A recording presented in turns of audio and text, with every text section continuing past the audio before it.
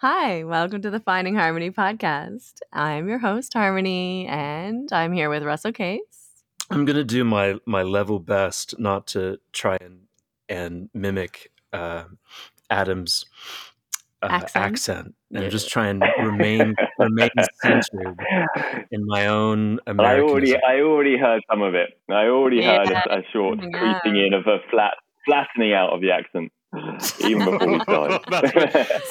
That's your perspective, right? Your perspective, it's flattening, and to Harmony, I just sound like a fucking prat. Yeah, you sound pompous. Yeah. But you can already hear that Adam is so rough that he doesn't think he sounds pompous. He sounds like a regular bloke. Yeah, but he's English. You're not. There's so many layers to England, though, man. There is. That's the thing. There is a lot of layers to it, and I can do a lot of different Englishes. To be honest, yeah, you can do the regular bloke, like just kind of, as we mentioned, trying to figure it out, or you can do a little bit more well spoken. If I'm talking to Edwin Bryant, be a lot more well spoken. Depends who I'm talking to. Right. Yeah, you have to tap into different class accents. You do. Yeah, there's a lot to it. Yeah. Now, so I had some experiences in England. So I'm gonna guess. Are you Essex, mate, or are you Sussex? I'm Essex, actually. Yeah, you're right. Yeah. Yeah. There's little pieces there for me that I hear. That's absolutely correct. I'm very impressed. Yeah, we moved. My family moved out of London, as most families do when you're young, get to more space, and so yeah, the twang is Essex. Yeah, you're right. So like Chelmsford, something like that. Not a million miles away. Yeah, so a small. Yeah. We've moved out to a small town called Saffron Walden. If you want the full history, if my mum's listening, I have to be exact for my mum. If she is listening, she does pick me up on certain things. Like your age. When I was my age, or I think I said on another one that we were talking about diet and food, because I think Russell was talking about cooking, and she said you made it sound like you were growing up in Victorian England.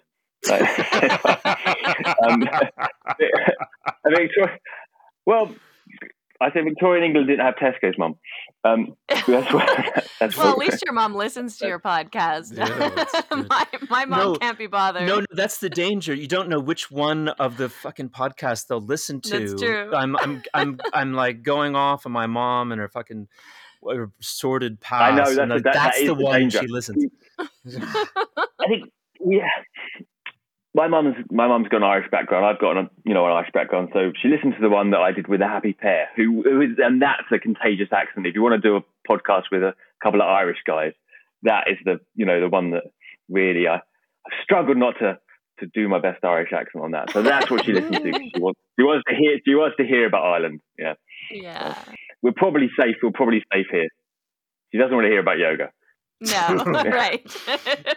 That's the thing about Essex, isn't it? Is that all those people are really, they're EastEnders, right? They're Whitechapel Irish or Welsh who fled some kind of wasting disease, ended up in Whitechapel, and then Jack the Ripper starts cutting them all up, and so they move out to Essex. Well, it was. More like Thatcher and kind of like 60s, 70s, tower blocks, and they put them, and then they moved them out to Essex, and so that's true. The true EastEnders are actually out in the Essex way. So that is very true. Yes, but I moved into London when I was 18. I went to kind of escape Essex and I did a philosophy degree. So I was there. I never really felt. I never really fitted in with the Essex background, really. It was it's. I mean, I don't want to kind of denigrate Essex in any way, but it's slightly. It's not really a kind of yoga philosophy kind of place, as it were. Yeah. We would say, to put it lightly. Well, we would say for American listeners who may not know Essex, and is that it's the New Jersey of America. It's like very true. Yeah. That's a good comparison. So yes, it's kind of rough and not fortuitous. Right. Yeah. Rough and not fortuitous. Is that what you said? Well, yeah, probably not fortuitous in their general speaking terms, and certainly not for yoga or for philosophy. I mean, I genuinely and regularly got the shit kicked out of me. You know, as soon as I could move out, I did. No, I fought back, but not valiantly enough. Yes. So yeah, well, it toughens a young man up to get his ass kicked, I think. You know, that's what I say to my son. Well, it's a bit of a rite of passage, I guess.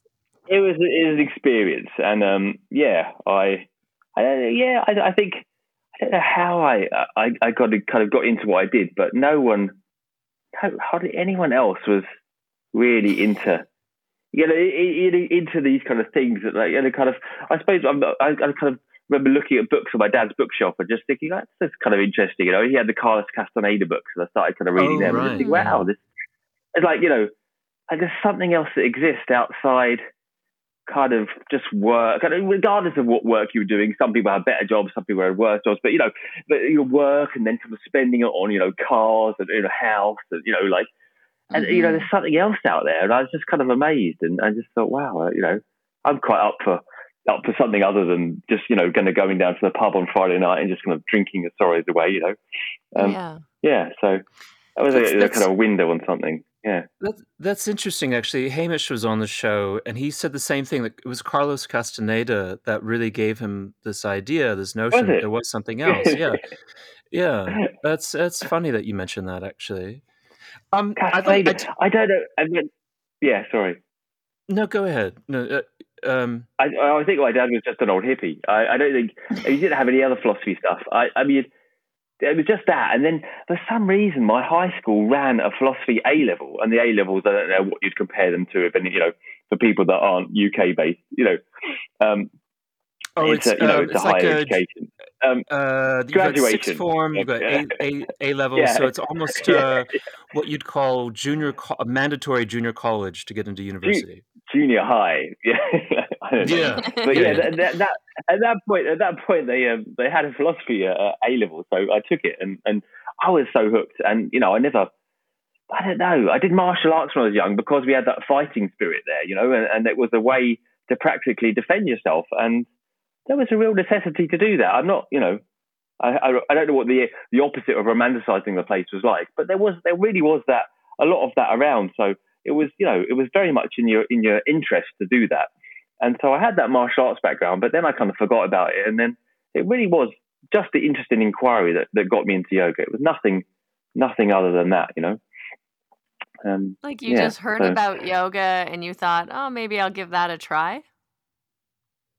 No, but it was from the books. It was from reading it in the books and reading the kind of, you know, from the kind of Castaneda spirit of it. And that's kind of what got me interested. I was never interested in doing it physically until much later. I started at university, getting into a bad way, and you know, just kind of getting very unhealthy. And you know, in a couple of years, I was kind of, you know, just started getting a real drinking habit and smoking. I just started to feel really terrible. So the two things kind of went in tandem anyway.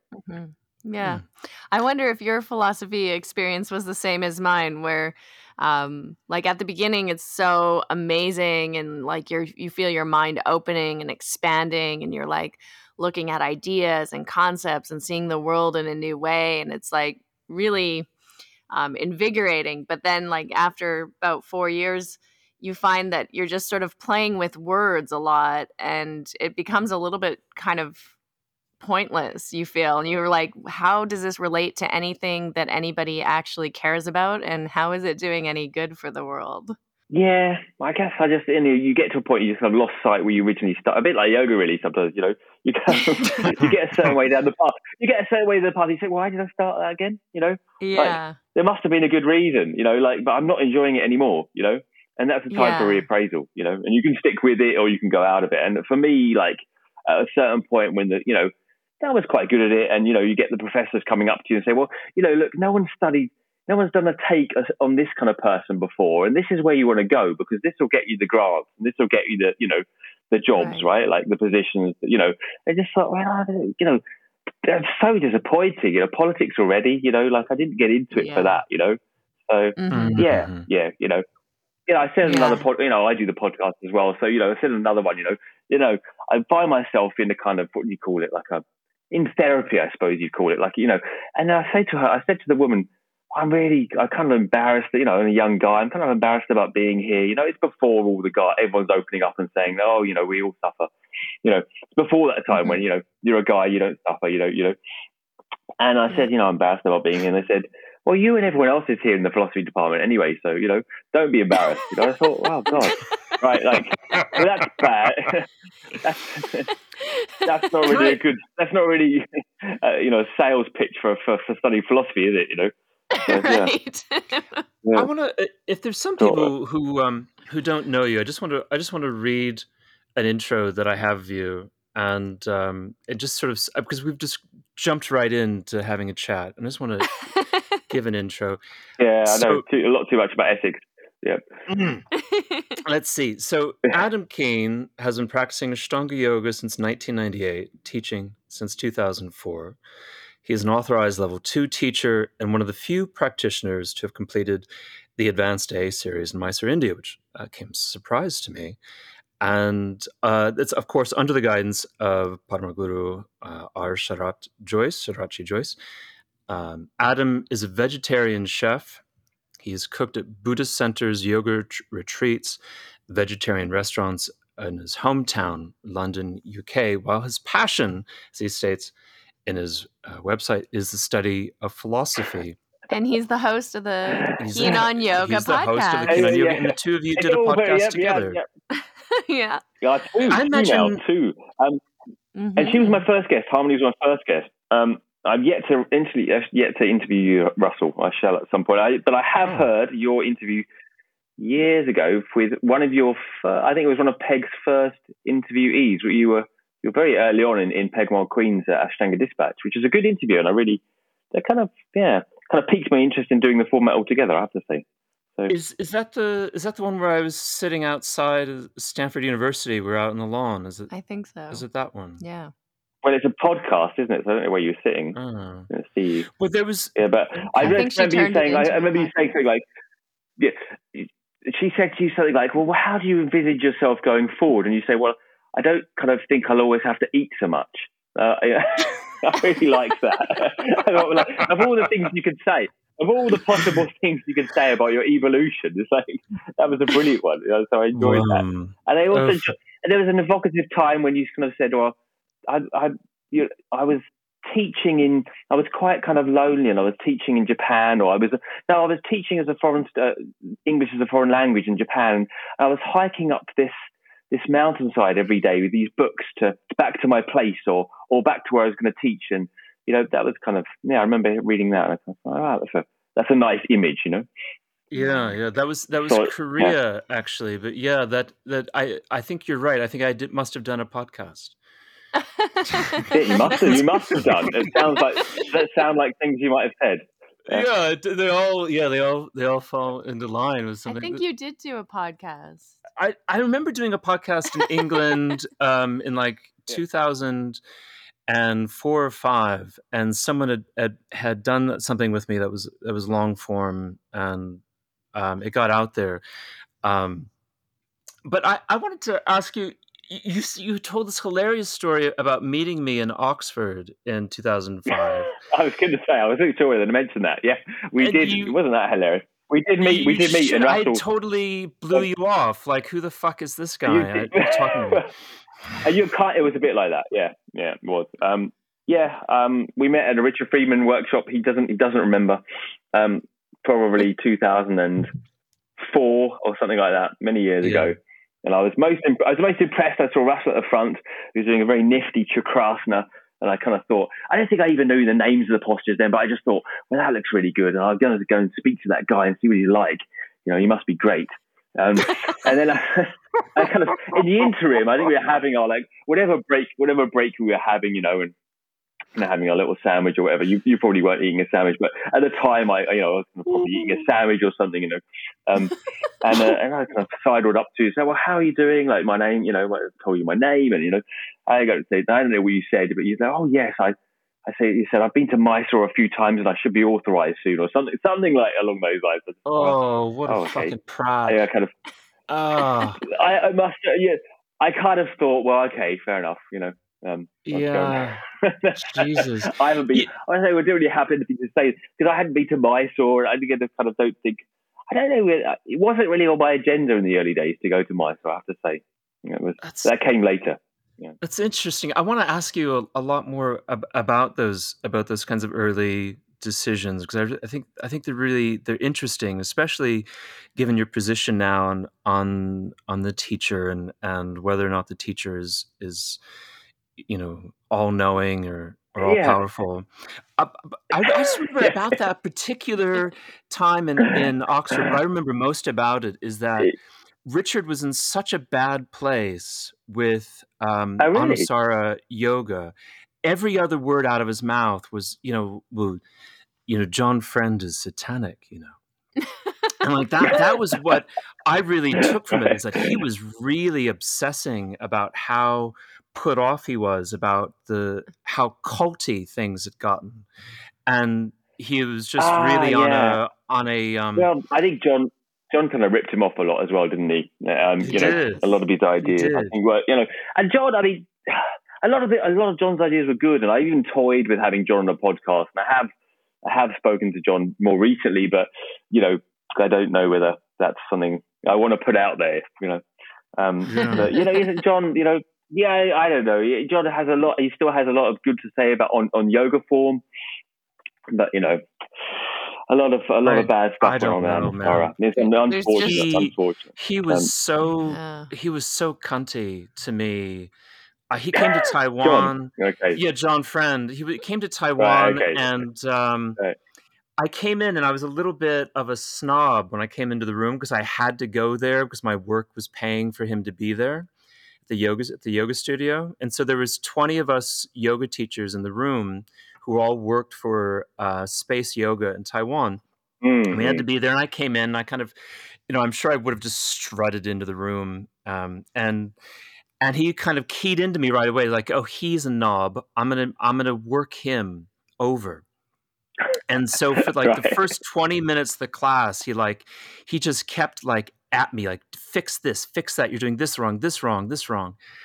And I just watched it and didn't pay it any mind. And I saw what he was doing, and I didn't let it touch me.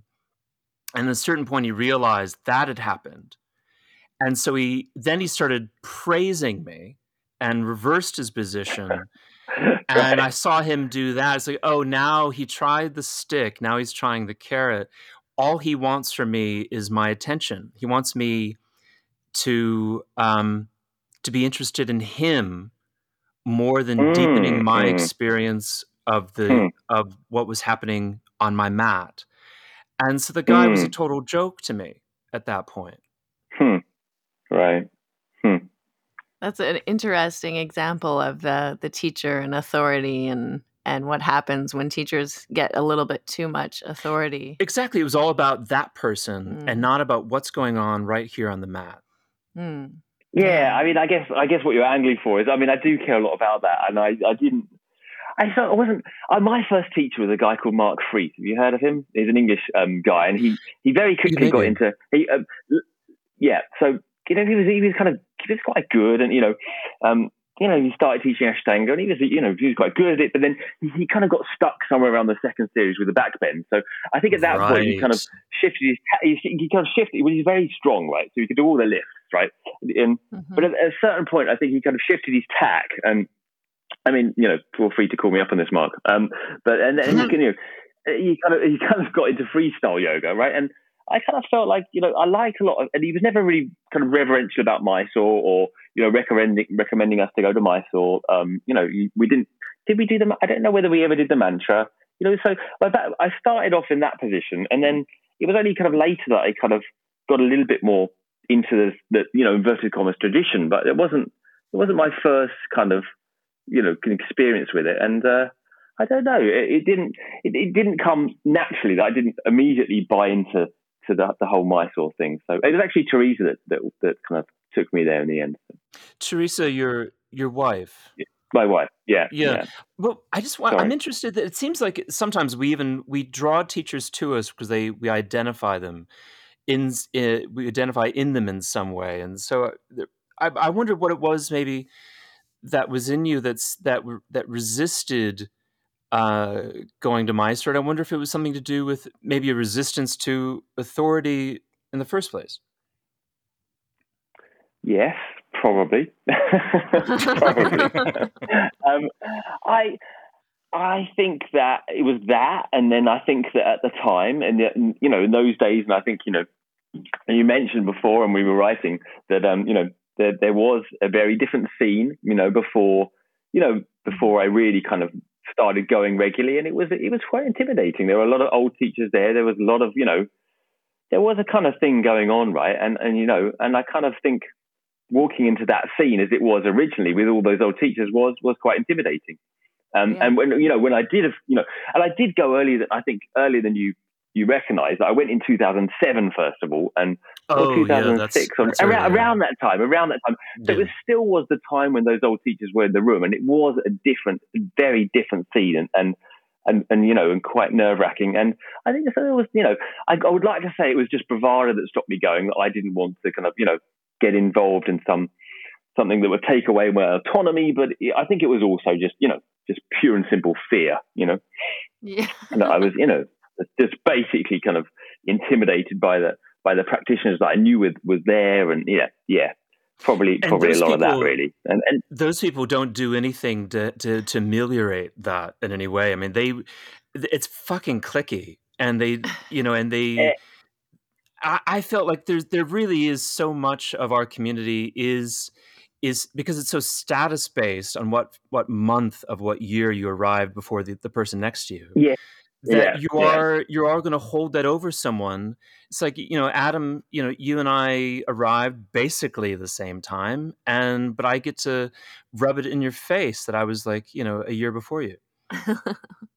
Right. Yeah. I mean, it's sad, isn't it? That's sad, and I guess maybe I knew. I mean, I can't even cast my time, you know, my memory back there to that time really. But you know, I maybe knew about something about that as well. I just thought, you know, like that's not what I want yoga to be, and you know, so I didn't want to get involved. And then, you know, I suppose, you know, time went on. I tell you what happened.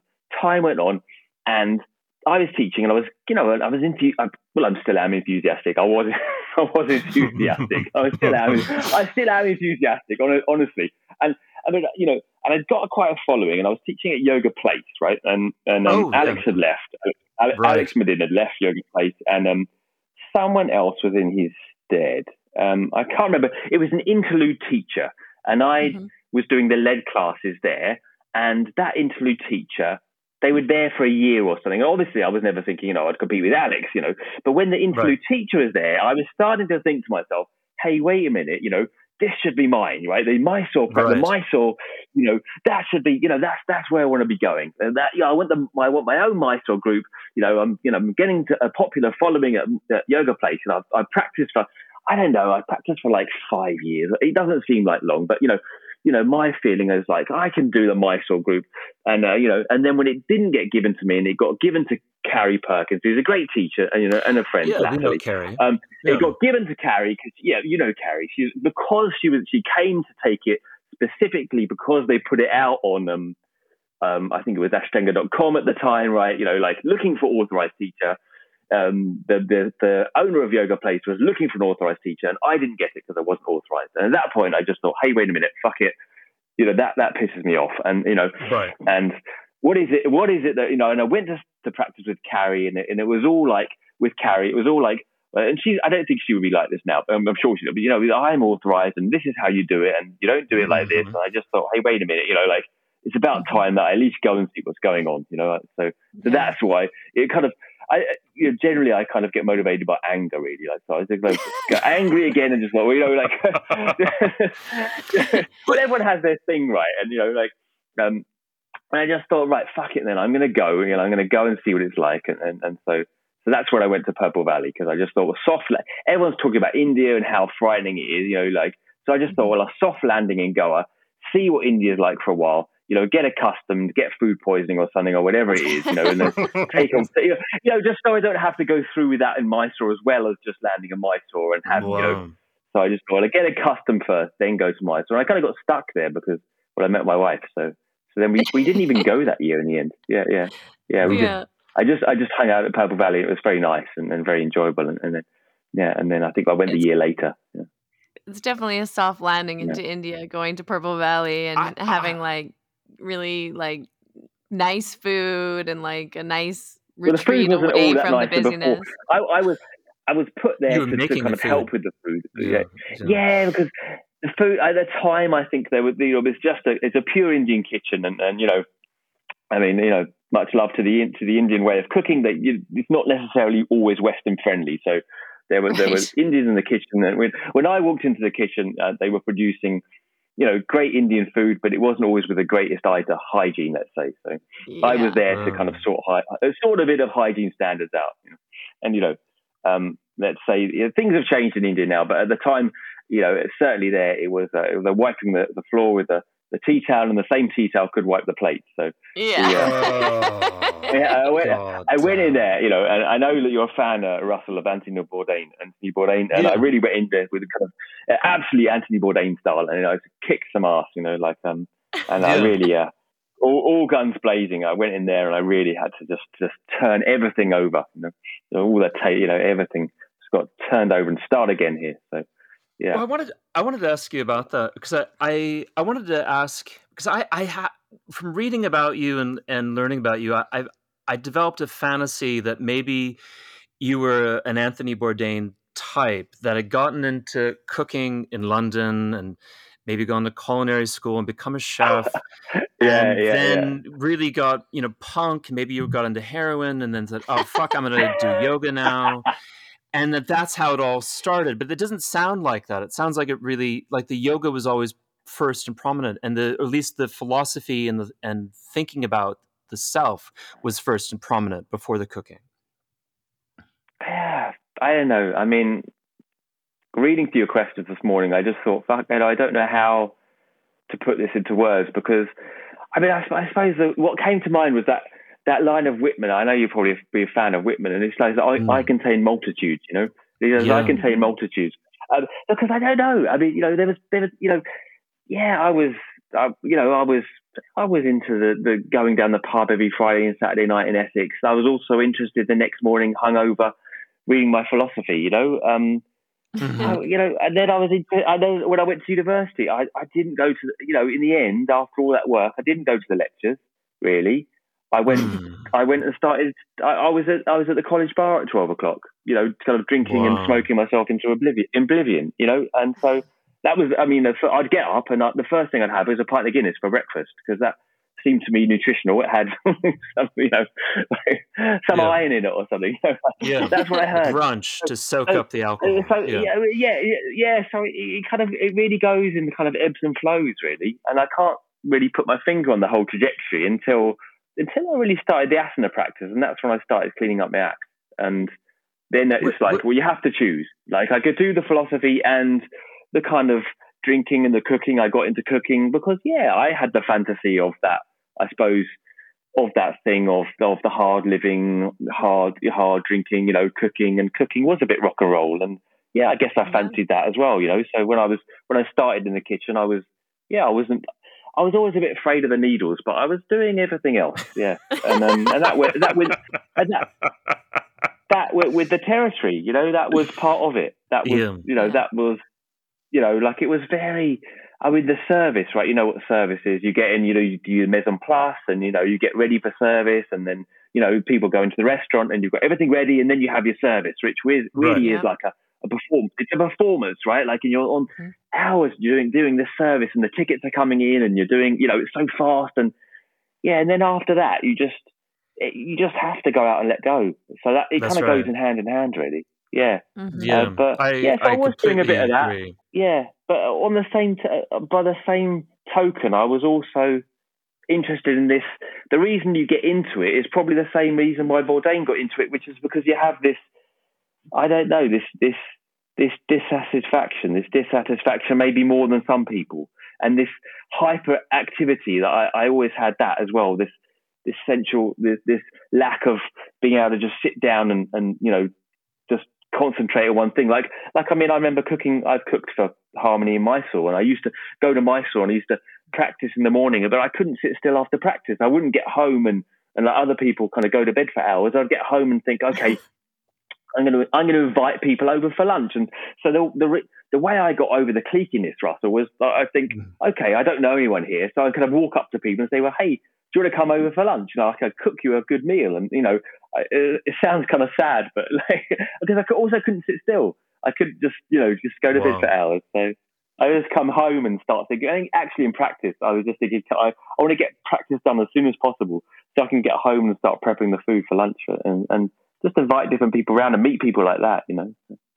Oh, it's lovely. Does that answer anything? It's the preamble. It does. It does. I think there's some. I was thinking. It was occurred to me that there's something similar about yoga and cooking. Is that it's this kind of punk, especially Ashtanga yoga. It's this punk, hardcore, handcrafted, very labor-intensive work, and sometimes we go off the rails a bit when we're off hours. And so there's this kind of mentality that comes to Ashtanga yoga that's different from, say, the Shivananda ashram. It's a very different kind of personality, so it was when you mentioned that you were a chef, it's like, oh, I think there's a natural connection there. Yeah, I think it's a bit.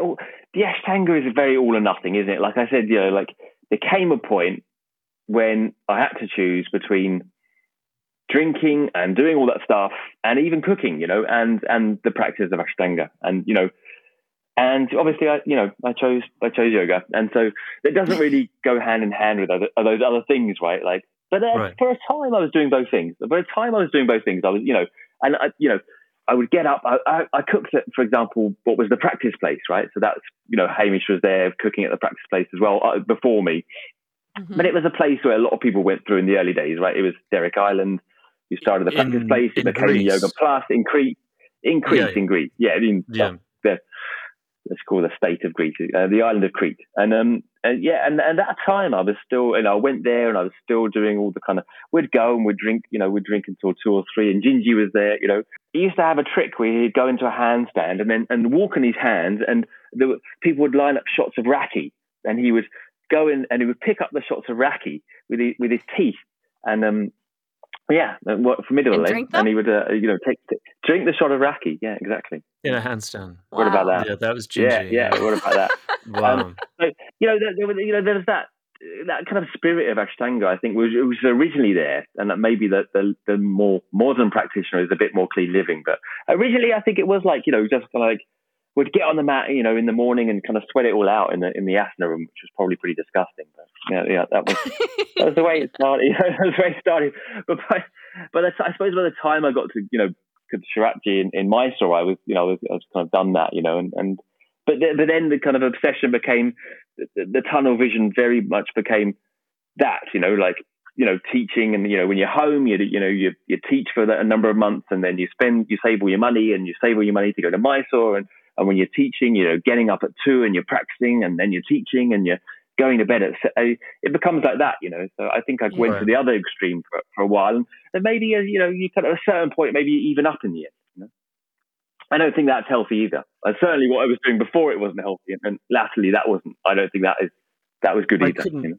I couldn't agree more. I mean, I feel like the lifestyles, though, completely are opposite of themselves. They're very much the same, because you cannot have what's considered a normal life, or you can't have relationships with normal people. Yeah.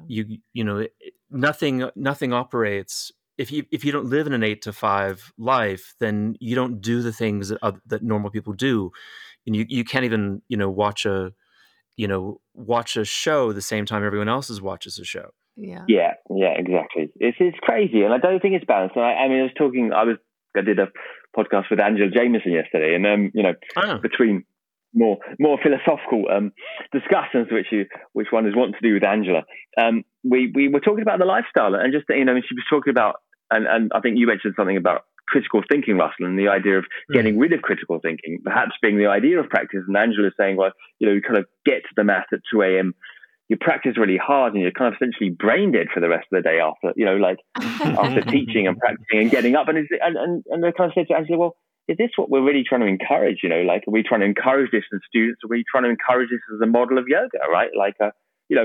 Maybe it functions to some form or fashion. I don't know.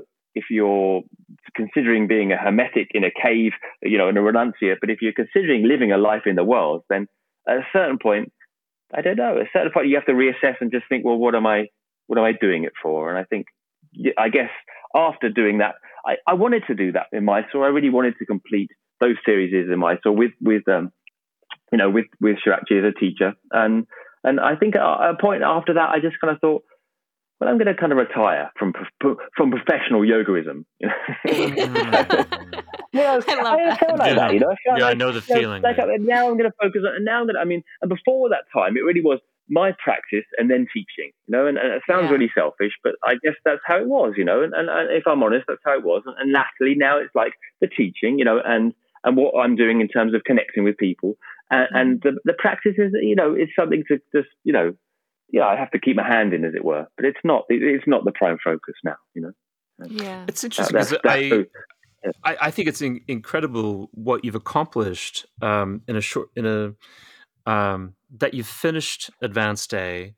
I have to forgive me. I thought that your first trip was in 2010, so that was my mistake. And so that would be super quick as a trajectory, but nevertheless it did happen a bit like that, Russell, because I did have a very bizarre trajectory with it. That I went in 2007, and maybe I went a couple of times in those early years, and I didn't get any postures at all. And the older teachers are still there, and I think we went twice, and for a couple of months each time, I reckon. And I kind of got one posture throughout all that time. I think I got Pachasana or something. I was allowed to do primary series, kind of just about, I think. And then I got Pachasana, and that was it. And then we went to Vancouver, and because Teresa's Canadian, and we were there for a few years, and I carried on teaching, and I felt very bad. It was still the days when you felt, if you weren't authorized, you kind of feel like, and I think Harmony was there. Harmony came, and I kind of felt like, well, they're authorized. I felt very bad, like I'm doing something, I'm teaching the practice, and it started niggling me. Okay, let's do this, right? So at a time we thought, right, we're going to go to Mysore again. And I think it's about 2010. I thought, right, I'm going to go to Mysore every year now until I get that authorization, right? Mm-hmm. And so I started then, and I wasn't expecting. We went, okay, this time we're going to go for 3 months, right? Because it doesn't seem to be working. It doesn't seem to be working out for actually doing anything apart from primary series. Nevertheless, not getting authorized and not, kind of progressing through doing anything more than a bit of primary. So we'll go for 3 months and see what happens. And bizarrely this time he saw me and he said, okay, he said, you come lead second, you come to the lead class.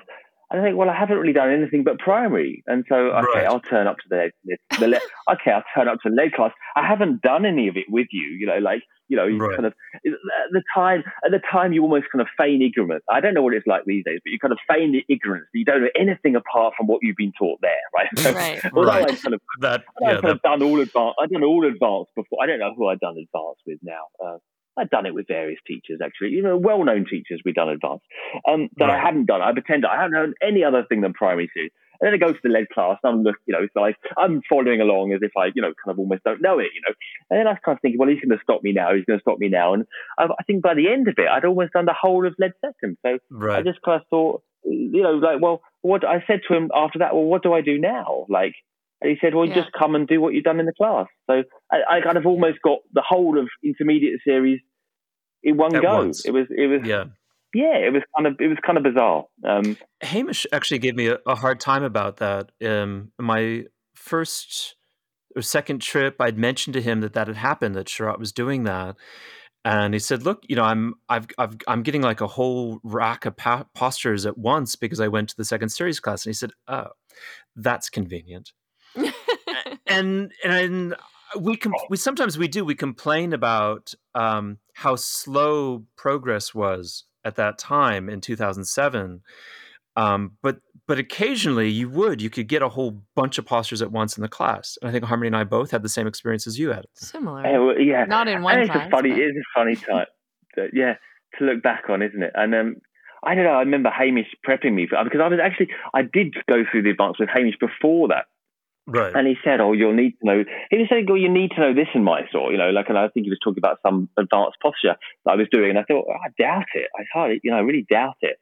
But it did. After a couple of trips, I was doing the advanced, and then at a certain point, actually, I tell you what, after getting given, I think the first 2 postures of the Advanced A series, one day Sharath saw me kind of fudging through Karandavasana, and that's when everything stopped. And he said, "Look," he said, "unless you're doing that better, he said, you're not getting it." But he didn't say it like this exactly. He said, "No uncertain times, you're not getting any more postures until you're doing that better." Wow. And then in every day subsequently, he turned up on the doorstep, on my doorstep, in the class every day. Yeah. At that point, he would turn up every single day and just stand in front of me until he was kind of more convinced in my Karandavasana. So that was where the fun stopped.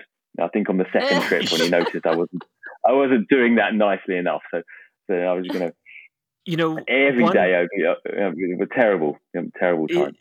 It is important to him. One day, I showed up to class and I was terribly ill, and I showed up anyway to practice because, fuck it. And I was feverish and I was sick and I couldn't really do anything. And I got to Karandavasana and I was like, oh man, I can't do this today. And when I got to Mysore, Guy Donahue had already kind of got me through it and I had figured it out. I was like, I can't really do this today. And I feel so limp and sick. And I'm like, I've got cold sweats and I'm feverish. And I just kept going. And Sharath humped over to my mat. He said, "What are you doing? You're not doing Karandavasana? You stop." And I looked up at him I've been here for fucking years, man. I've been coming here for years. And you've been seeing me do this every fucking day for years. And I looked at him and was like, I'm sick. And then, he was so hacked off. And he gave me that look, of contempt and disgust and loathing. Like, you. And it was like, oh. And then I just I just put my head in my hands like, oh, this is happening now. Now I've got this story because now I've made it worse by talking back to him. Oh, so did you get postures taken away from you then? Was that? Well, what happened? Is you stop. And it's like, I'm just fucking sick. I'm just sick today. So the next day I show up and I do this thing where I go all the way through and I feel a lot better. I go all the way through the practice and I get to Karandavasana and I do it 5 times in a row. Yeah. One right after the other with vinyasas in between, just like I'm doing the practice, but I just do 5. Yeah. And then I stop dead. Up and down. Up and down. But no, I do vinyasas each time and just up, dump. And then I stop the practice. I go right into back bends. And Saraswati comes over to me and is like, "What are you doing today?" And I finish the practice and I walk out and I see Sharath and he's grinning ear to ear. And because he saw exactly the trick that I was trying to play on him. Like I was trying to shove it in his face. Right. And he saw the whole thing and he just loved it. Very good. And then it was like no problem. And he just likes to do that. He likes to just tickle you at points. The funny story I have with that is that one time I went back to Mysore and I just thought, he kind of seems to know that what posture everyone's on. And I just thought, this is impossible. That how would he have this knowledge, this encyclopedic knowledge of whatever every posture you're on? So right. I thought, well, okay, I'll give myself one more posture of the Advanced A series and see if he noticed. And he did notice.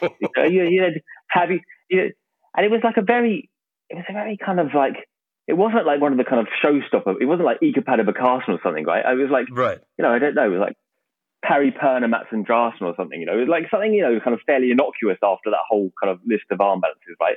There's nothing particular. Right. And he said you've done that one? Just that one, And I just thought, my God. Obviously, I said, yes, of course. I didn't say no. Yes. Yeah, No. but he He looked at me, notices that. he looked at me. He knew. He looked at me and said, okay. He never said anything else. But I was like, wow, that's impressive. I liked that. Yeah. So I never did that again. I never. There's a tension there where he notices it, and he minds, but it's not like a venal sin where he'll throw you out of the room. He allows the testing in a weird way. I think he's get every. I've seen. We've all seen different relationships with different people, right? It's just as you'd have as a teacher with different people demand different things, and you have different relationships with them. And I've seen him being, he was always pretty kind with me, but, more or less. Now and again, I mean, now and again, you'd get of a disappointing or something, but he was generally quite friendly. But with other people, he's been pretty tough, And I remember him saying to someone in the lead class, was for Karun Devasna, he was kind of, there's that point, and he was watching and looking around, and he said, look, even the ladies can do it better than you. To one guy struggling coming up. I won't say who it was. I know. This was a friend of his, someone who was quite kind of friendly. It was probably Nick. It sounds like Nick to me, actually. No, Nick did bear a brunt of a number of but no, it wasn't at that point. But, so you finished Advanced Day. Did you feel like you did it rather quickly in the end? Did it come? I went through it very quickly. Yeah, more or less in one trip. I would say between one and two trips. Yeah, more or less. That's it was. Incredible. Yeah, I mean, I don't know. Should it have taken more time, or I don't know. Fair play. I mean, when I went into the office afterwards, I was just thinking, well, I say to people, well, you still kind of feel, well, I'd love to be certified, right? So how long is that going to take? And I kind of spoke to a few people, and they were, well, you're going to have to come like 10 more times to get that. So I just thought, at that point, well, I don't love Mysore, I have to say. I'm kind of hyperactive by nature, so it was really hard to bide my time 3 months at a time in Mysore. So I just thought, okay, well, that's probably, I'll come now and again for a month or so, but I'll abandon my hopes of ever being certified. I wouldn't. I would think that he'll take your money.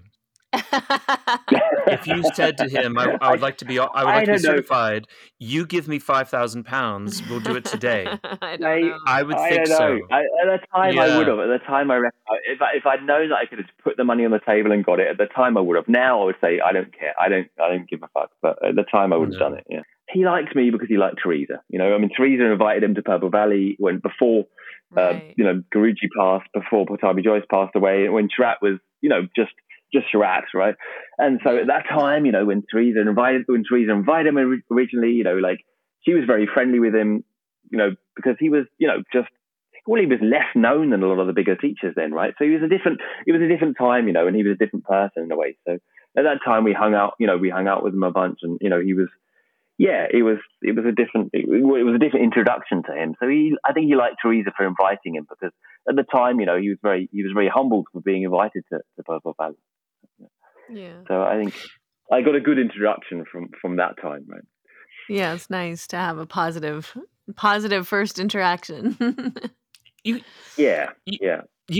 have this quote on your website that I really liked about the way that you teach, and it seems to me the paradigmatic opposite to the way that Sharat teaches. It says here, Adam Keen goes beyond conforming to the instruction of perceived authority. I thought, oh yeah, Sharat doesn't do that. Okay. Well, look, I don't think the two things are mutually exclusive.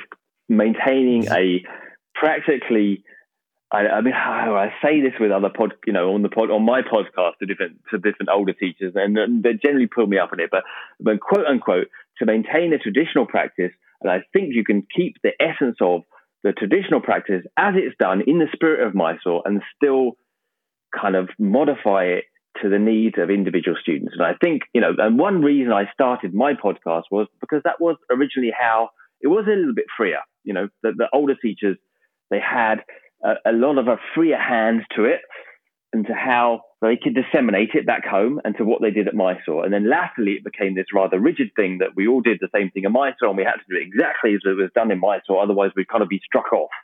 And I just thought that's not the way I wanted. That's not the way I wanted to, I don't want to operate like that. I taught in the city of London for years. I taught bankers and a lot of guys there, and they couldn't do Lotus. They couldn't do half Lotus. What was I going to stop them after Ardha Bhadda Padma? It's ridiculous. Give them a practice. For God's sakes. I always felt like it was logistics there that made it become so rigid. And I didn't buy into that. And although latterly I enjoyed the respectful attitude of the Mysore thing, and maybe Sharath pulled more out of me than I would have done had I not gone there. There was a number of things that I didn't really conform to, and I think any person on the journey of yoga, on the journey of inquiry, it's a personal thing. It takes courage, it takes subjectivity, it takes going on your own, and those are things that I always appreciated in people that I looked up to, and I wasn't about to just throw my hat into just a group dynamic like that, I suppose. Mm-hmm. It's an interesting thing because I think the practice was a lot more freer when there was like less internet. We'll say professional yogis going to Mysore. Say there's like a lot more different types of people, different ages, different bodies even. It was. And then at some point it was like everyone going there was a yoga teacher or an aspiring yoga teacher. And it was obvious that they were going there for marketing reasons. And they were quite athletic too in their abilities. And, before it was like, impossible or like very rare that women would come up from Krandavasana. Now every woman's coming up from Krandavasana. Handstanding was very challenging. Now everyone's doing TikToks and handstands. Backbending and grabbing your knees was like barely anyone did it. And then now everyone has to do it, so. It's sort of like it's a bit in the way that like that 5 minute, it's like the 5 minute mile, isn't it? Or the 10-second barrier on a 100 meter sprint. There's a certain point where I think the level has increased exponentially because I know it was started by the older teachers, right? Like when they put in the straight legs, lifting up and all the in the handstands from Navasana, they weren't there, and I wanted to speak to the older teachers specifically, and just find out how it was done at the start, and how it kind of grew and how it was gradually kind of made into something more athletic than it originally was, right? Like, in doing, in speaking to Nancy and David Williams and, and Darby, who is a foremost influence on my own practice, and they say, at the start, you're just going to get the postures. Certainly Nancy would say she was given the postures she could do, and all the other ones she couldn't were taken out, and then they were gradually added back in again, right? Right. It is very different to stopping at the first thing you can't do, Right. So I don't know, they're kind of free a hand, and I understand in Mysore, and I never doubt it's easy to be, cast aspersions at the way it's done in Mysore when you're not sure having to deal with all this craziness around you. And I don't think there's a better system for it. So, I pay my dues and respect the way it's done in Mysore. But outside the Mysore room, when you've got 10, 20 students at a time, well, sure, we don't have to do it in that way, right? Like, we don't have to be so rigid as all that, right? Like, and I think that's some of the wisdom that comes from understanding how the practice, has sort of evolved within Mysore, but also understanding that not everybody is that kind of practitioner. Like not all of your students, and probably when you go back home, 95% of your students aren't professional yoga athletes, don't want to be. I say that. Yeah, neither do they want to be. That's the thing. Right? They're using it for their life. They're not committing a whole life to yoga, right? So it's a skewed perspective. You develop at Mysore. It's the skewed perspective of the expert as well. That you become this kind of asana expert, and you lose touch with reality in a way. And the natural challenges of normal bodies, right? Mm-hmm. When some of our fellow students would come to me and talk about orthodoxy in the Mysore room and if I'm doing something wrong or not, or not, and they say like, "What are you doing here? This isn't the way that Sharath teaches." It's like, well, that's not the way that Sharath teaches at 4:30 in the morning. But if you go to 4:30 in the afternoon, and you go to that class. It's very You could do different. anything in that Very class. different. Very different what happens in that class. People are chattering, they're talking. I saw this really I saw like the police commissioner who was not in great shape trying to do Parsva Dhanurasana, and Saraswati just moved him herself, Right. because he couldn't do it. Yeah. He couldn't roll from one side to the next, so she just rolled him right. for him. Like, that guy's not a professional athlete. No. And so that I took that spirit of that room back to my class. Like, that's how I'm going to let a lot more. I'm going to let my students get away with a lot more if that's the kind of student they are. Yeah. And occasionally, once a year, you might get some savant walk in who's your 4:30 a.m. student. Yeah. You That know. you can be really hard on. Yeah, exactly. if like Adam walks into my class, I'm going to beat the shit out of him. No, I was never that good. I was certainly not now. But I don't know. I mean, you'd even see different attitudes in my sort. Like, it used to make me laugh so much when I see, like, I always look at someone like Ajay, Ajay Tokas, and incredible practice, and and I see Sharat just take the piss out of him, like continuously with like something like Ekapada Bakasana, like every day. Right. He'll be stuck on that posture. He'd be stuck, and Sharat wouldn't move him on, and Ajay would do it. He would do it wonderfully, perfectly, better than you can imagine. And Sharat would come and look at it and just kind of shake his head and walk away. And and Ajay just didn't get it. He would say to me, "What am I doing wrong? What? I'm not doing it well enough for him." I'd say, "It's not that. It's not that. You're just not getting the spirit of it, right? Like, because you're trying too hard, in a certain way, right? Like, it's right. So everyone has their different medicine, and if you're a really insightful teacher, maybe you're able to kind of slightly change that kind of dosage, as to a fitting dosage, because too much or too little doesn't work, right?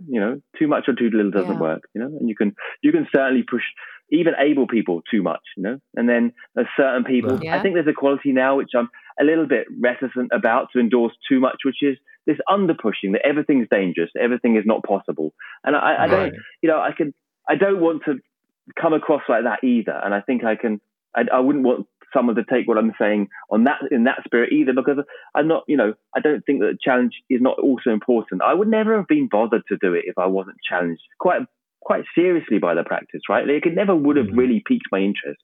So I needed to be challenged, and many people need that, because, we need to kind of sweat it out, right? Like, I needed to practice and get rid of a lot of demons doing that, and that was necessary, right? To practice pretty hard, and I mean, if someone can come up to you and say, well, you don't need to do that, or, I wish you could, like, I was talking to Angela yesterday, and she was saying, well, I hope people can just learn from my mistakes. Like, we're here for people. I said, look, like, I can, people could have told me 100 times over, and I would still done the same thing harder, because I wanted to do it, like, exactly. You could, there's something in you which you have to practice out of you, so people have to have their own journey. But, I think there's also to be able to modify the spirit and modify that spirit so everyone's interested and everyone's involved, rather than say, well, this is how it should be. And if you can't, this harshness of tone, this harshness and this critical tone. And I don't think it's like that so much these days, but it really was, back, 10 years ago still, it was like that. And I never liked that, I think people should be free to, a little bit freer to practice and have some kind of sense of their own autonomy in a way, It's like, I was going to say a few things for Russell and, a few kind of English quotes. And one thing that I always said, John Major said two things. One thing is warm beer and cricket, right? Like, so, warm John beer Major, and the cricket, former Labour Conservative Prime Minister of England. Warm beer and cricket. Warm beer and cricket was, the spirit of England back then. And does that Britishness still exist? Probably not. But the other thing he said was, the other thing he said about the Eurosceptics at the time when, because the Conservative Party was always having this problem with the European Union, and finally it kind of drove itself apart with the European Union, and now we have Brexit. Anyways, and he said, I'd rather have the he said, I'd rather have the Eurosceptics on the inside pissing out than on the outside pissing in. And I always felt that was a really, I said that, I felt that the same thing about the Ashtanga practice, right? Like, I'd rather have those people in my class making a mess of the system and doing all kinds of things and being kind of really unruly, like uncontrollable, right? There's many people who you probably had as well. As much as you try and say they'll do whatever they want anyway, I think I'd rather have them on the inside pissing out than just get rid of them. Do you know what I mean? They say, well, you're uncontrollable, you're not doing it how I'd like, and then have them go someplace else and just I'd rather, you know what I mean? So, you kind of, you bend it and you allow, like, you gradually try and bring people into line again. Kimberly Flynn said that to us when we were, or at least said it to me when I was starting out teaching. He said, look, you're trying to keep people as students. And so you don't throw the book at them the first day. You kind of make little suggestions, and then the student evolves in your classroom until they become something more like what you're looking for. And that was sage, wise advice from someone who I thought of as a Nazi. I think she was the Nazi yoga police, to me. I was like, wow. Yeah, now you see, everyone softens the trajectory when they get older, right? I mean, Kimberly's very much softened now, and or someone like, I was speaking to older teachers the other day about Chuck, I mean, again, Chuck Miller, very much on the program, on the letter for many years. I mean, he almost got rid of Max Strom, who was an Ashtanga practitioner, apparently. Max Strom, who I interviewed as well, and now, when I met Chuck, he was almost a Iyengar, so you kind of. Yeah, you go through a journey. You go through a journey with it, don't you? Yeah, I was telling this story to Russell the other day about Chuck. This story of Chuck Miller was one of the first teachers who said to me, he came to our studio in Victoria a couple of times for workshops, and he said, sometimes the best yoga practice is just lying with your legs up the wall. And at that time, I was like, what? That's a yoga practice? Are you kidding? And now, every time I lie with my legs up the wall, I'm like, this is the best yoga practice I could ever do. So, yeah, everyone mellows. I think, I mean, also Chuck said to me, you should watch out what you're doing, because at a certain point, you're not really going to be able to do it, like much asana practice, and then what's yoga? And that always stuck with me, and I just started, I think that was pretty harsh at the time. I just thought, whoa, that's Yeah, Chuck's full of gems and wisdom. I was taken aback. And then I thought, well, what? Like at a certain point, what is yoga? And latterly speaking, I think, as I was starting to instruct people, that weren't able to do the series that much, and I started thinking, well, what are we trying to do here, or trying to instruct here? I mean, like Russell said, well, what are you, like how I'd want them to do, or practice that would look more like I'd want them to, it to look like. And I just think, well, what, more and more, well, what is that? I question to myself, what is that actually? Like, what is it meant to look like? Right? Like, I did the sequences, sure. Like, I got through that. I got the accolades. Fair enough. Was I any happier? No. Probably. Was I more miserable? Probably. Was I more stirred up? Putting the leg behind the head in every possible position, innovating, right? Like, it stirs up the psychic energy big time, undeniably. I think there's a time and place for that. And I think that to do that forever, or to encourage the idea that it should be done forever, to that intensity is also perhaps not what I'd want to be encouraging anyway, I mean, like Hamish tells the story. He told me the story of going to pick up Sharat one day, and Sharat's on tour, and he's on tour in London, right? So Hamish is hosting him, and he goes to Sharat's staying in an Airbnb, and he says, you look a bit tired there, and and he says, and no, when you say like, did he practice? He said, no practice, too tired. This is Sharat, to Hamish, and Hamish suddenly thinks, well, what the hell? Like, I'm getting up every day, like rain or shine, like tired or not tired, impaling myself on the stake of practice. And then you're going to pick some strategy. Oh, no, tired today, Yeah. So I think That's right. I think what we took in the Western mentality is we took most literally, and we well know, as going to India, as all of us have done, and many of us that are listening have done, that things aren't quite so literal in India. That you can practice and not practice, and it can also be the same thing, right? It can also be right, like you're not practicing and practicing can kind of be the same. We took it so literally. So you have to practice 6 days a week. You have to, get up before teaching and practice. And you have to do the same as you did in Mysore, right? Mm-hmm. Like you don't. And also, I think it's like we have to go deeper with what's the quality that we're trying to cultivate through practice, and what does practice mean? Like, it has to mean more than just asana. And so, I like that suggestion of like sometimes lying with the legs up the wall is going to give you that moment to go in, to tune into your breath, to relax, to go a little deeper, to, bring up the strength of your parasympathetic nervous response, as opposed to being completely stressed out and feeling like you have to push yourself through like a huge regiment when you're already carrying a lot. And I think that's, also something that is really important in our culture as, Ashtanga yoga practitioners, is to go beyond just like this asana sequence to what's the end goal here? What's the, it's not putting your leg behind your head in every possible position. It's some kind of inner quality, inner steadiness, inner insight that you're trying to tap into. And do you need all the asanas to do that? I think I got into it for that exact reason. And then I think somewhere along the way with the asana, your body gets so stimulated, you kind of get addicted to it, to be honest. For sure. And the progression and the progression, the whole thing about the progression.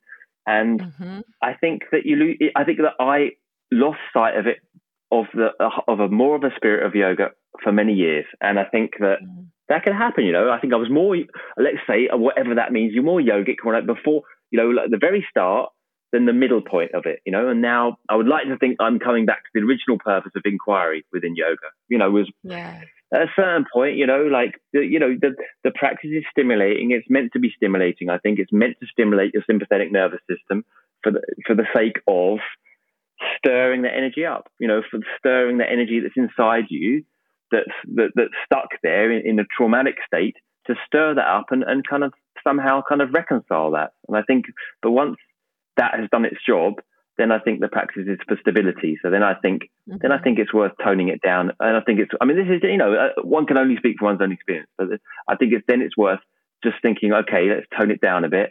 Let's do something for the sake of steadiness. The Patanjalian idea of yoga, right? And now let's see where it can go, right? Yeah. Maybe, as we were saying, it's just getting older and just getting worse.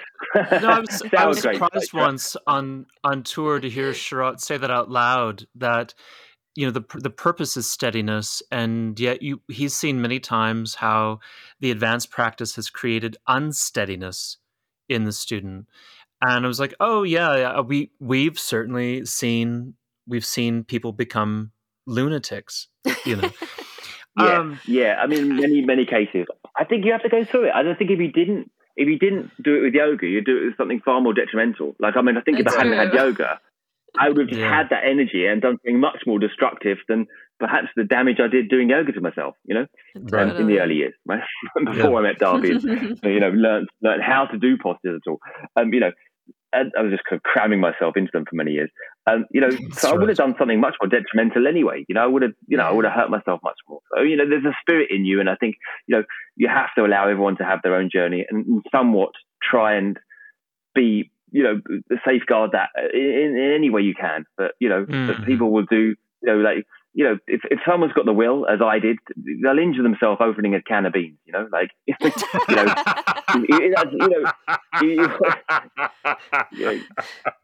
want to hurt yourself, there's plenty of opportunity there. Yeah, for sure. Yeah. I want to kind of dig deeper into this, the authority piece, and I think it's super interesting. Harmony passed on a blog post to me recently, and it was wonderful. She said, instead of saying that a great university, instead of saying something like "that's a great university," like Harvard or Duke or Oxford, Yeah. we should say that's a famous university. Yeah. Because that's actually what we're saying. We're saying, yeah, I know that word. That's a word that I know, and it's that kind of, it's a kind of branding, right? So that's what branding does. It fixes in your mind that's an association of positivity without any knowledge of the thing, without anything. I think you probably have a philosophical term for heuristic or experiential knowledge. I'm not sure. Okay. Yeah. And it does something really stultifying to your critical thinking if you don't examine the thing for what it is personally. And so often, when we're in the yoga room, a student says to us, why am I doing this? Why do I need to bind my wrists in Marichasana? Why can't I just use my fingers? Why do I have to do the left side first or the right side first? Right side first. Why do I have to do the right side first? What is it about, why are you racist against left-handers, And and then our answer to it is always, well, it's because George Clooney said so. It could, it's just a brand word that's nonsensical. Right. But we always say, well, Guruji said so. Yeah. Like between 1990 and 2010, that was our answer to every single question. That's how right. do it in my zone. That's what Guruji said. I guess that's why I resisted going. Exactly that kind of, that I always really, really found that kind of spirit difficult, and the kind of like, and I remember a few people have said to me, I'm just a messenger, I just pass on the instruction. And I think, well, you know what, like that's a bit of a get out, that's a bit of abnegation of responsibility there, right? Like, easy to be the messenger, but what about why? I mean, like if you don't know what you're doing, like why you're doing it, then don't do it. Right, Right. Like, and if you question a teacher and they say, well, that's, I don't know, like that's just how they said. Well, I would probably just pick up my mat and just walk out. Like, and I, I mean, almost have done. Okay, I'm a bit narky, and I have been narky and terrible to many teachers like that. But I there's a like many teachers. Unfortunately, unfortunately, I was horrible to Kino when I first met her, and many other. I was so embarrassed. I kind of think that if you haven't got a reasonable reason of why you're doing something and you can't explain that to the student, then I don't know. I mean, that's always, if someone said to me, why am I doing it? I could say, well, this is why I feel that I would do this posture, right? And other than that, I don't think any of the postures are necessarily gold dust. It's not a magic combination lock, like, enlightenment, right? It's just like, there's a whole bunch of good mobility there. I mean, could it be sequenced better? Probably. Have I got a better sequence? No.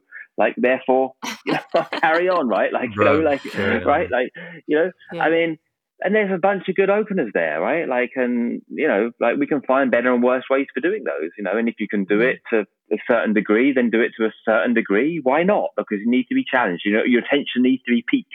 You need to be kept attentive, right? And if you can't do it and your attention can be piqued by a lot lower level of stress, then great, lucky. You don't have to do advanced series, then kind of lucky. If you can, if it's challenging enough to do less and that keeps your attention, then that's fine. That's good. That's enough, right? Mm-hmm. You don't need to do it at the nth degree, right? Yeah. It's interesting though, because I think from my own personal experience, having learned to teach. Or I actually made a lot of my most of my early mistakes in England.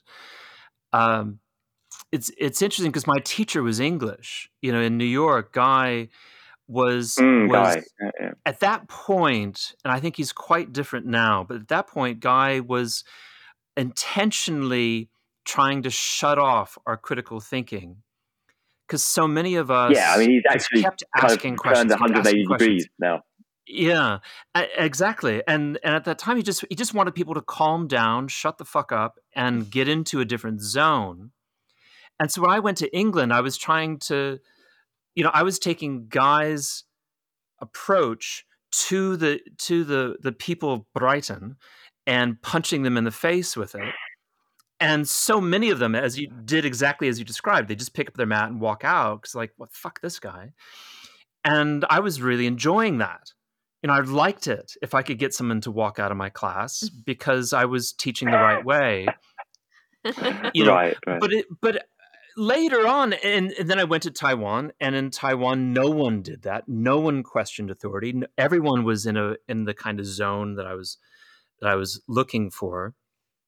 But I think later on, when I really grew up as a teacher, I really did enjoy having a perspective and having really learned some things that I could pass on. It's like, well, this seems to be why we do this. The leg seems to work this way. But it was just because I knew so much more, and I actually had something to give. But it took 10 years of teaching badly to learn how to teach well. Yeah, I think you have to. You probably have to go through that as a teacher, and the best teacher trainings or whatever, or certainly just doing the practice, and being authorized in Mysore does not necessarily make you a good teacher. No, I think I don't know. I suppose my experience was that. Yep. I remember. I didn't really understand Chakramatthi when it came to Purple Valley, and Teresa and I running Purple Valley had kind of been through a whole gamut of teachers, but somehow I'd managed to avoid Darby. So when Mark Darby and Joanne had been there the year before, I think, with Teresa, and Teresa had met them and said, "Well, look, she'd seen me." I think it was you that said, actually, Russ, right? It was you that recounted a story whereby your teacher said to you, "You need to go to someone who's really going to humble you," or something like that, right? Right. Yeah. I think it was right. That was my teacher, Sharon, said that to me. Sharon who was Moon, a disciple of David Swenson, because I was just like a young Mustang, and I needed to be broken. Yeah, right. Well, exactly the same. But Teresa said, you need to go and see Darby. We're going to have to. So we thought, well, okay, well, we're in Canada now, so we're going to go get Darby. Darby's in Montreal, we're in Vancouver. We'll bring Darby over and host him for a workshop, right? So, and at the time, I suppose I'd done it for maybe like a kind of 10-year point, that roughly 10-year point, right. The kind of pre-yoga Richard Freeman, kind of the 10 years pre-yoga to yoga, And I've done the advanced series. I just don't know, I just bored, just basically just bloody bored with it. I don't know what, just what now? And so, and also just still just a little bit, like a young, kind of, impetuous. And so, she said, "Go see Darby." And Darby came, and I said, "Well, what should I do? What practice should I do?" And he just said, do next time, until next time I see you, just do primary series. So just very slowly, for a couple of hours or something, what? No advanced anymore? He said, "No, don't do anything like that. Just go back to the start again. Just try and make some sense of it. Try and make some sense of what you're doing." He said, and you used to look at me and just say, "Horrible." And and in a way, and then Teresa kind of picked.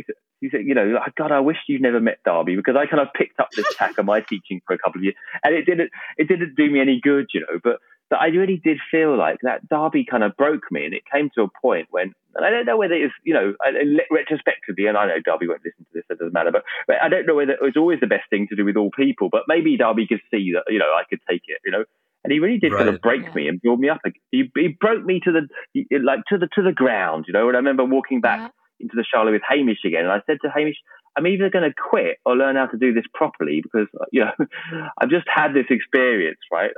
With Darby, and I just feel like I just don't know what. It just feels like I don't know anything about what I'm doing, But the postures didn't really have any meaning to me. They didn't have any feeling, and after that point, and I spent 2 years again. Trying to learn the postures from the start again, and that's when I started yoga. It was that point, which is an absolutely formative point in teaching, and that's when I actually learned how to teach. Because before that, I was just looking at the postures, making the shape, and mimicking any teacher that I respected or how it was done in Mysore, right? Pushing people into postures, doing the things that I was assuming that were done, Mm-hmm. And I had no idea of the energetic nature of the asana the, trying to create a tension between opposites and, kind of anything to do with the diaphragm or the breathing in an internal aspect of the asana at all. And it was at that point when, I went away and I practiced like that, like Darby told me to, for about a good year and a half, I think, just doing the primary series. It would take me like 2 to 3 hours a day, just trying to understand what the fuck he was talking about. But I just thought he's got something. He's got some spirit of. I walked in one day and we'd given him our apartment where we were teaching as well, and it was but we were staying elsewhere. And in the apartment, him and Joanne were practicing afterwards, and I saw the way he was practicing and the quietness and steadiness, and I just thought, that's it. That's what I'm missing.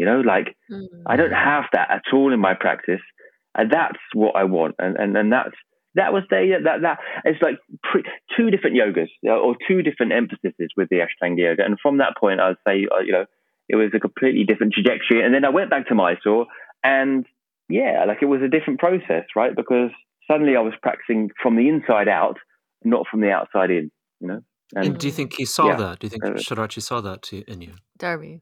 I think when you went back to Mysore. When you went back to Mysore. Do you think that was noticeable?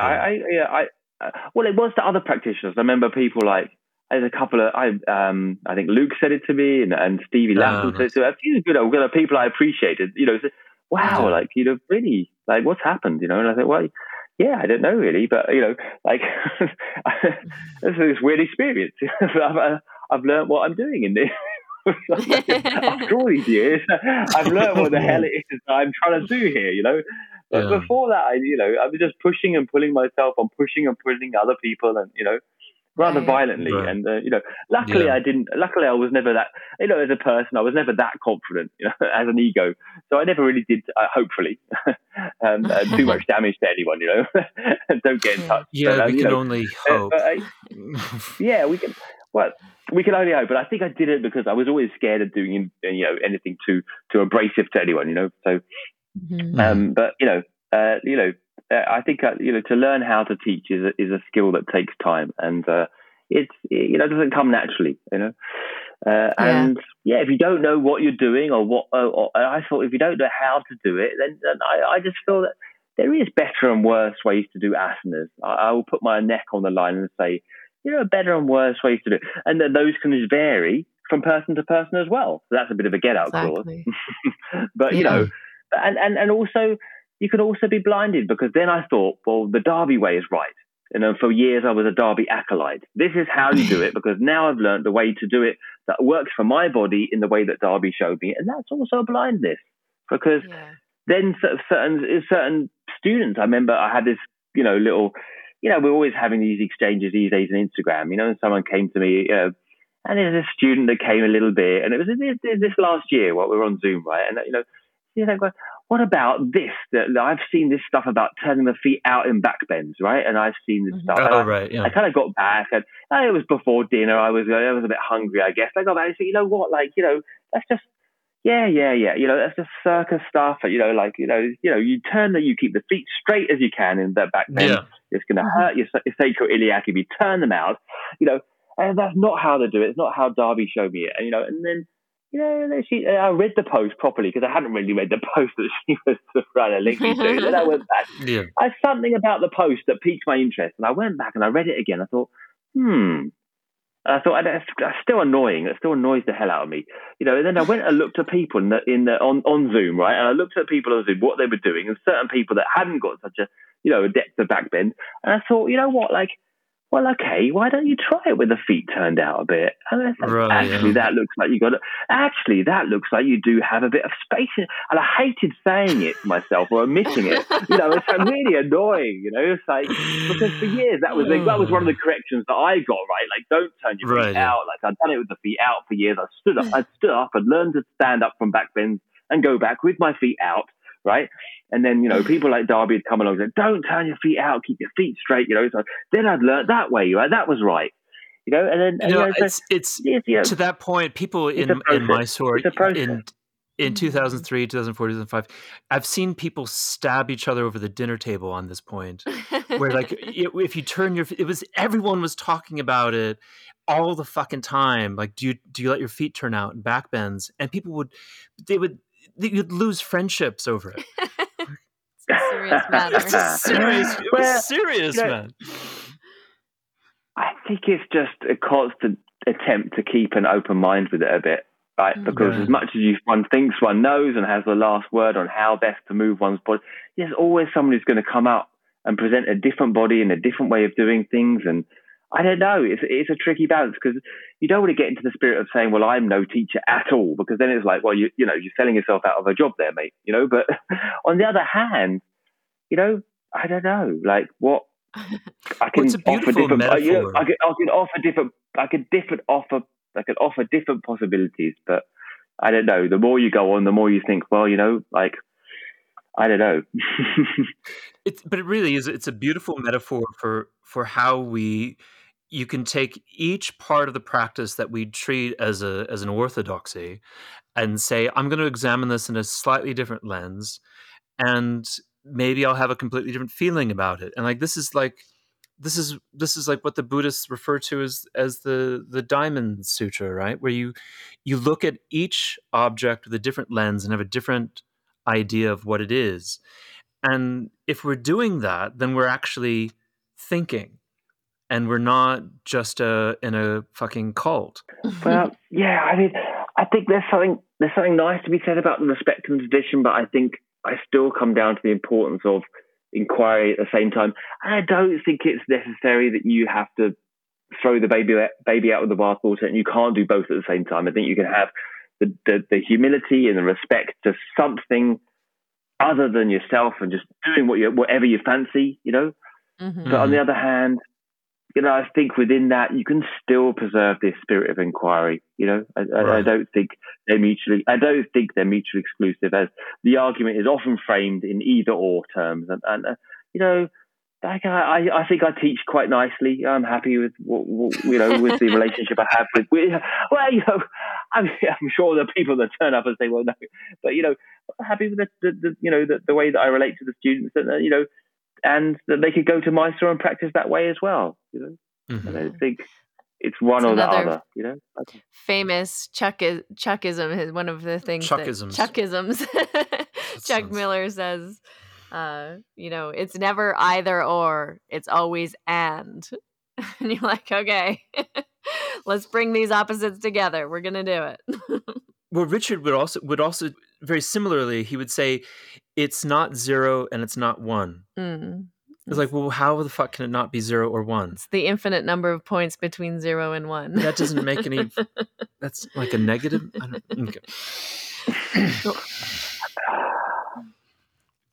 I think it's about body mobility and trying to preserve a sense of mobility within the asanas is the physical thing, and then there's something else going on which only needs stability, which only needs the asanas to be stable. Mm-hmm. So within the pragmatic approach of a physical form and materially what you want to get out of it, well, what there's no good reason to be able to stick your head behind your leg, or your leg behind your head, or grab your ankles, your knees, your thighs for a back bend. It's just keeping a mobile, supple body, isn't it? Right. And for as long as possible, it's like Mark Roberts said to me, you don't want to be looking at an Ashtanga teacher and say, well, if you need to run for a bus, you can't run for a bus or something. You want, That's right. You want to be able to, you don't want to be specialists that you're great on the mat, but you can't do anything off the mat. You can't even, tie your shoelaces off the mat, but you can, TikTok on the mat. I mean, what's the point in that? At the end of the day, you have to ask yourself these questions, surely. Totally. Certainly, like when you're doing advanced and you cannot think or get out of bed or the whole rest of the day, you just want to sleep and rest. I mean, that's what professional bodybuilders do. They work out and they sleep. Yeah. And you can't contribute to a tech startup. It's not so practical when you have a family. Or a family. Or a job. Or there's a certain amount of specialism that there's certain people for a certain period, for a certain, person, it's relevant. And then you come back. That's right. Right? Yeah. It's a period of asceticism. Yeah. It's a time and place. Yeah. In speaking to all these like philosophical questions, you are putting together something called the Ashtanga Yoga 2021 and beyond. It's an online symposium. Do you want to tell us a bit about this? What is that, June Adam? 19th, right, on Saturday? Yeah. Yes, it's in a month. It's June the 19th, be 3 p.m.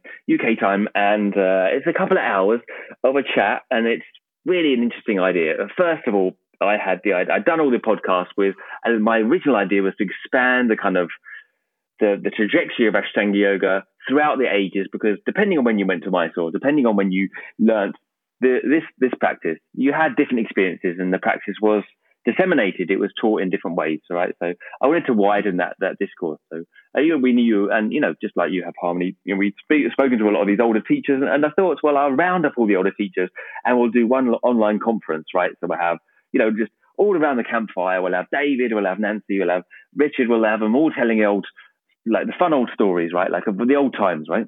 Mm-hmm. And then I got Eddie involved. and he likes it. He likes the idea, but he said, "Oh, why not? Why not get some young teachers speaking to old teachers?" Eddie is really, just like I do. He really likes to think, and he really likes to question and inquire and keep up to date and keep, just kind of modernizing, right? Like whatever that means. And so he said, well, let's get these people, these young teachers, right? These people that have only done it for a couple of few years and they're teaching it, and some people they have only been doing it and they're on, they're on the panel, That's nice. Yeah, that's a much more dynamic conversation at that point. To speak to older teachers. So now this is what we're doing, right? Like, so we've got this panel where we've got older teachers, middling teachers, right? So we've got older teachers, and I guess, these days, I don't know whether, Harmony, you'll consider yourself as an old teacher, but you're an old teacher now, right? And people like Mark Roberts, you are. Well, you're an older teacher now, right? So, I do have gray hair. Yeah, right. So, so you'll be, and you'll be teaching, talking to some younger teachers, and then we've got older teachers older than you. So we've got Richard and Mary, they're on, they're coming on, and we've got David Swenson, he'll be there, and Mark Roberts is an older teacher, a younger older teacher. He's on the panel with Deepika. And also to kind of, modern, like the current subjects that are of interest, ableism, we've got like Lashana Small, she'll be talking about, like making yoga accessible, right? Whether we, and then there's some more, let's say, traditional teachers that are more traditional Mysore style, that'll be there as well, that'll be kind of discoursing, they'll be debating with this, with someone like Lashana, who'll be talking, on making it accessible in a chair, or right? Yeah. So what does that mean? And Eddie himself, wanted to widen the discourse on potential cultural appropriation of the subject, having had a lot of that, on his social media, because he does, he does a lot of the pujas, a lot of the traditional, yoga stuff, and a lot of Indians, they're not necessarily happy about that, right? So what does that mean in terms of yoga? Yeah. Should it just be a sub? Is it simply a cultural thing, and is what we're doing something different, right?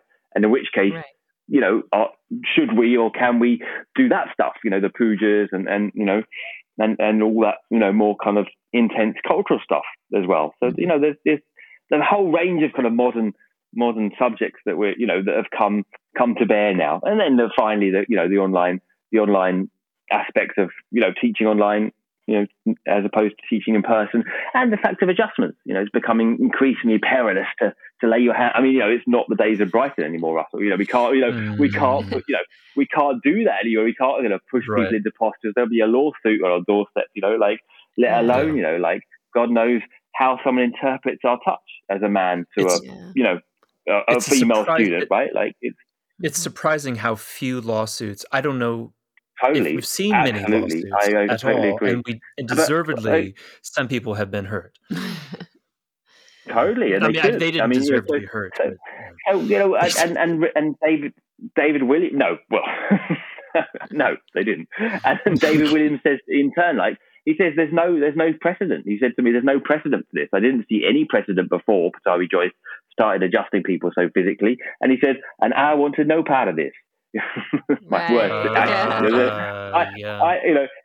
I try to avoid, like the plague, getting adjusted by him in any posture, right? And then there's this whole thing that Ashtanga yoga is about adjustments and about strong adjustments, right? And I never really liked that Right. either. So I'm actually not a fan of adjusting physically in any form or fashion, really, apart from just maybe with a fingertip, or if I can get away with a verbal cue, I'd rather do that, So it's Wow. about that as well. It's about adjustments. No, It's about whole range of subjects. Fun thing. I like Yeah. just And crawling all over a student friendly and just like wrestling them to the like Greco-Roman wrestling. That's what I just read David Williams's book, his biography, and when you bring that up, it makes sense, because I think so much of his formative yoga experience is about dropping out and going out, living in a van down by the river and waking up and doing postures. And that was his whole practice before he met Pattabhi Jois. And I think he had not encountered a physical adjustment before he entered that shala. And he'd been really getting a lot of growth and development, which I think informs his mindset, because he saw all of this growth in his practice without being adjusted. Just by making sure that all day, all he did was sit in a park and maybe hitchhike to the next town. Have no stress. And be 20. Wash himself in the ocean or the river or the pond, and then do yoga in the morning, and then do yoga all day. It's the life of a sadhu. And like, why do I need to be adjusted hard? Eat the fruit from the trees. Yeah. Have no winter. Yeah. That was his life. Yeah, it's nice. Meanwhile, up in Canada, we have to plan for the winter. And in England as well. Yes. You're not British anymore, are you? Scotland's left the Union, so it's just you, England, right? That's it. There's no more Britain. They haven't left yet. Well, as far as I know, they haven't left. Unless between the time I left England and no, they haven't left yet. But I have the feeling. Yes, I think they will. I think they will soon. Yeah, I think it's just going to be England, mate. Yeah. It's not going to be Great Britain. Yeah, anymore. I think so too. But I know. But another end of an empire. I should be watching on from France, enjoying the scene. But how can you do that? How can you be in France without a visa now? You're not French. I'm not. Well, no, I'm definitely not French. I'm struggling like hell with the French language. It's just very, very complicated, very, very challenging. No, I'm not French. I have a potential for a European passport because my mum's Irish, as we mentioned. Oh, I see. So Ireland is in the EU, and currently we have a residency. We have a residency here. We've been able to get it's like a long stay visa which you can continually renew. Yeah. So we're enjoying it here for now. Warmer, bloody. A lot warmer. No rain and hail and snow in May. We're here at 20 degrees. That was yesterday. That's how I like it. Yeah. I know. I had enough of that. Yeah. But this symposium is really exciting, mate. I'm really excited to tune in and take part in this. This is fantastic. Saturday, June 19th. Yeah. I've been also petrified because it's quite an endeavor, and I would have done it without Eddie suggesting this thing of getting there, because there's a lot of subjects we're debating here, and it's they're contentious. They're not very contentious. But Pattabhi Jois, and I wrote the little thing that I've sent out that Harmony's received. Yeah. So it's my work, but unfortunately, we've got to debate these subjects now, and they're not easy ones. Pattabhi Jois and tradition going forward, and all these things. So we've got a wide range of people that that I hope represent different cultures and different parts of the world doing the practice, right? Because it's definitely it's traditionally over these years been rather American centric, right? We've got a huge amount of people doing it now in Southeast Asia, and India, for God's sakes. Ashtanga yoga is huge now. Right? Yeah. So South America, everywhere. That's great. Africa. You were just a super interesting guy, Adam. I was thinking about this, and that you really are quite a bit like Anthony Bourdain. You're eclectic, so kind. punk, I love that. journalistic. high, yeah, low, food and thought, yeah, passion yeah. for philosophy, and it's been really fantastic to meet you today. I'm so sorry I fucking blew you off when we first met, because I think we could have been mates, and I'm sorry. I think honestly, I think we would have been mates. Yeah, yeah. What a shame. Yeah. Anyway, yeah. Well, Yeah, now you can start your bromance together. One day. Yeah, Yes. we can Yeah, I do will. it. Yeah, That'd yeah. be good. Well, thank you so much for coming on the show. Are people still practicing with you online these days? Yeah, they can find me, Adam Keen. You can put it into Google search. It's Keen on Yoga. Keen on Yoga. It was a stupid little pun that my friend said years ago. Oh, why don't you say Keen on Yoga because you're Adam Keen? And we never managed to get rid of it. It's a bloody albatross around my neck for the rest of my life. Keen on Yoga. Yeah. Keen on Yoga. It's perfect. It beats Finding Harmony, mate. I can tell you that. Finding harmony is cool. I liked it. Yeah. You're going to come up with them. Sometimes people can find harmony on Keen on Yoga. So I don't understand why it's. Can find harmony.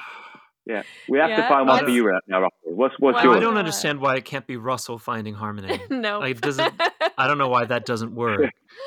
That does work quite well, I think. It's like another podcast I did with Adam Hustler. He's an English-based teacher. He's quite well known, and his wife said, "Why you two could do a podcast called Angry Adams or something like that." That'd be fantastic. I'd love that. Angry Adams. Young Angry Adams. Yeah. Thanks very much. Thank you, man. Our pleasure. Thanks. Thank you. Yeah, it's been really nice. Thank you.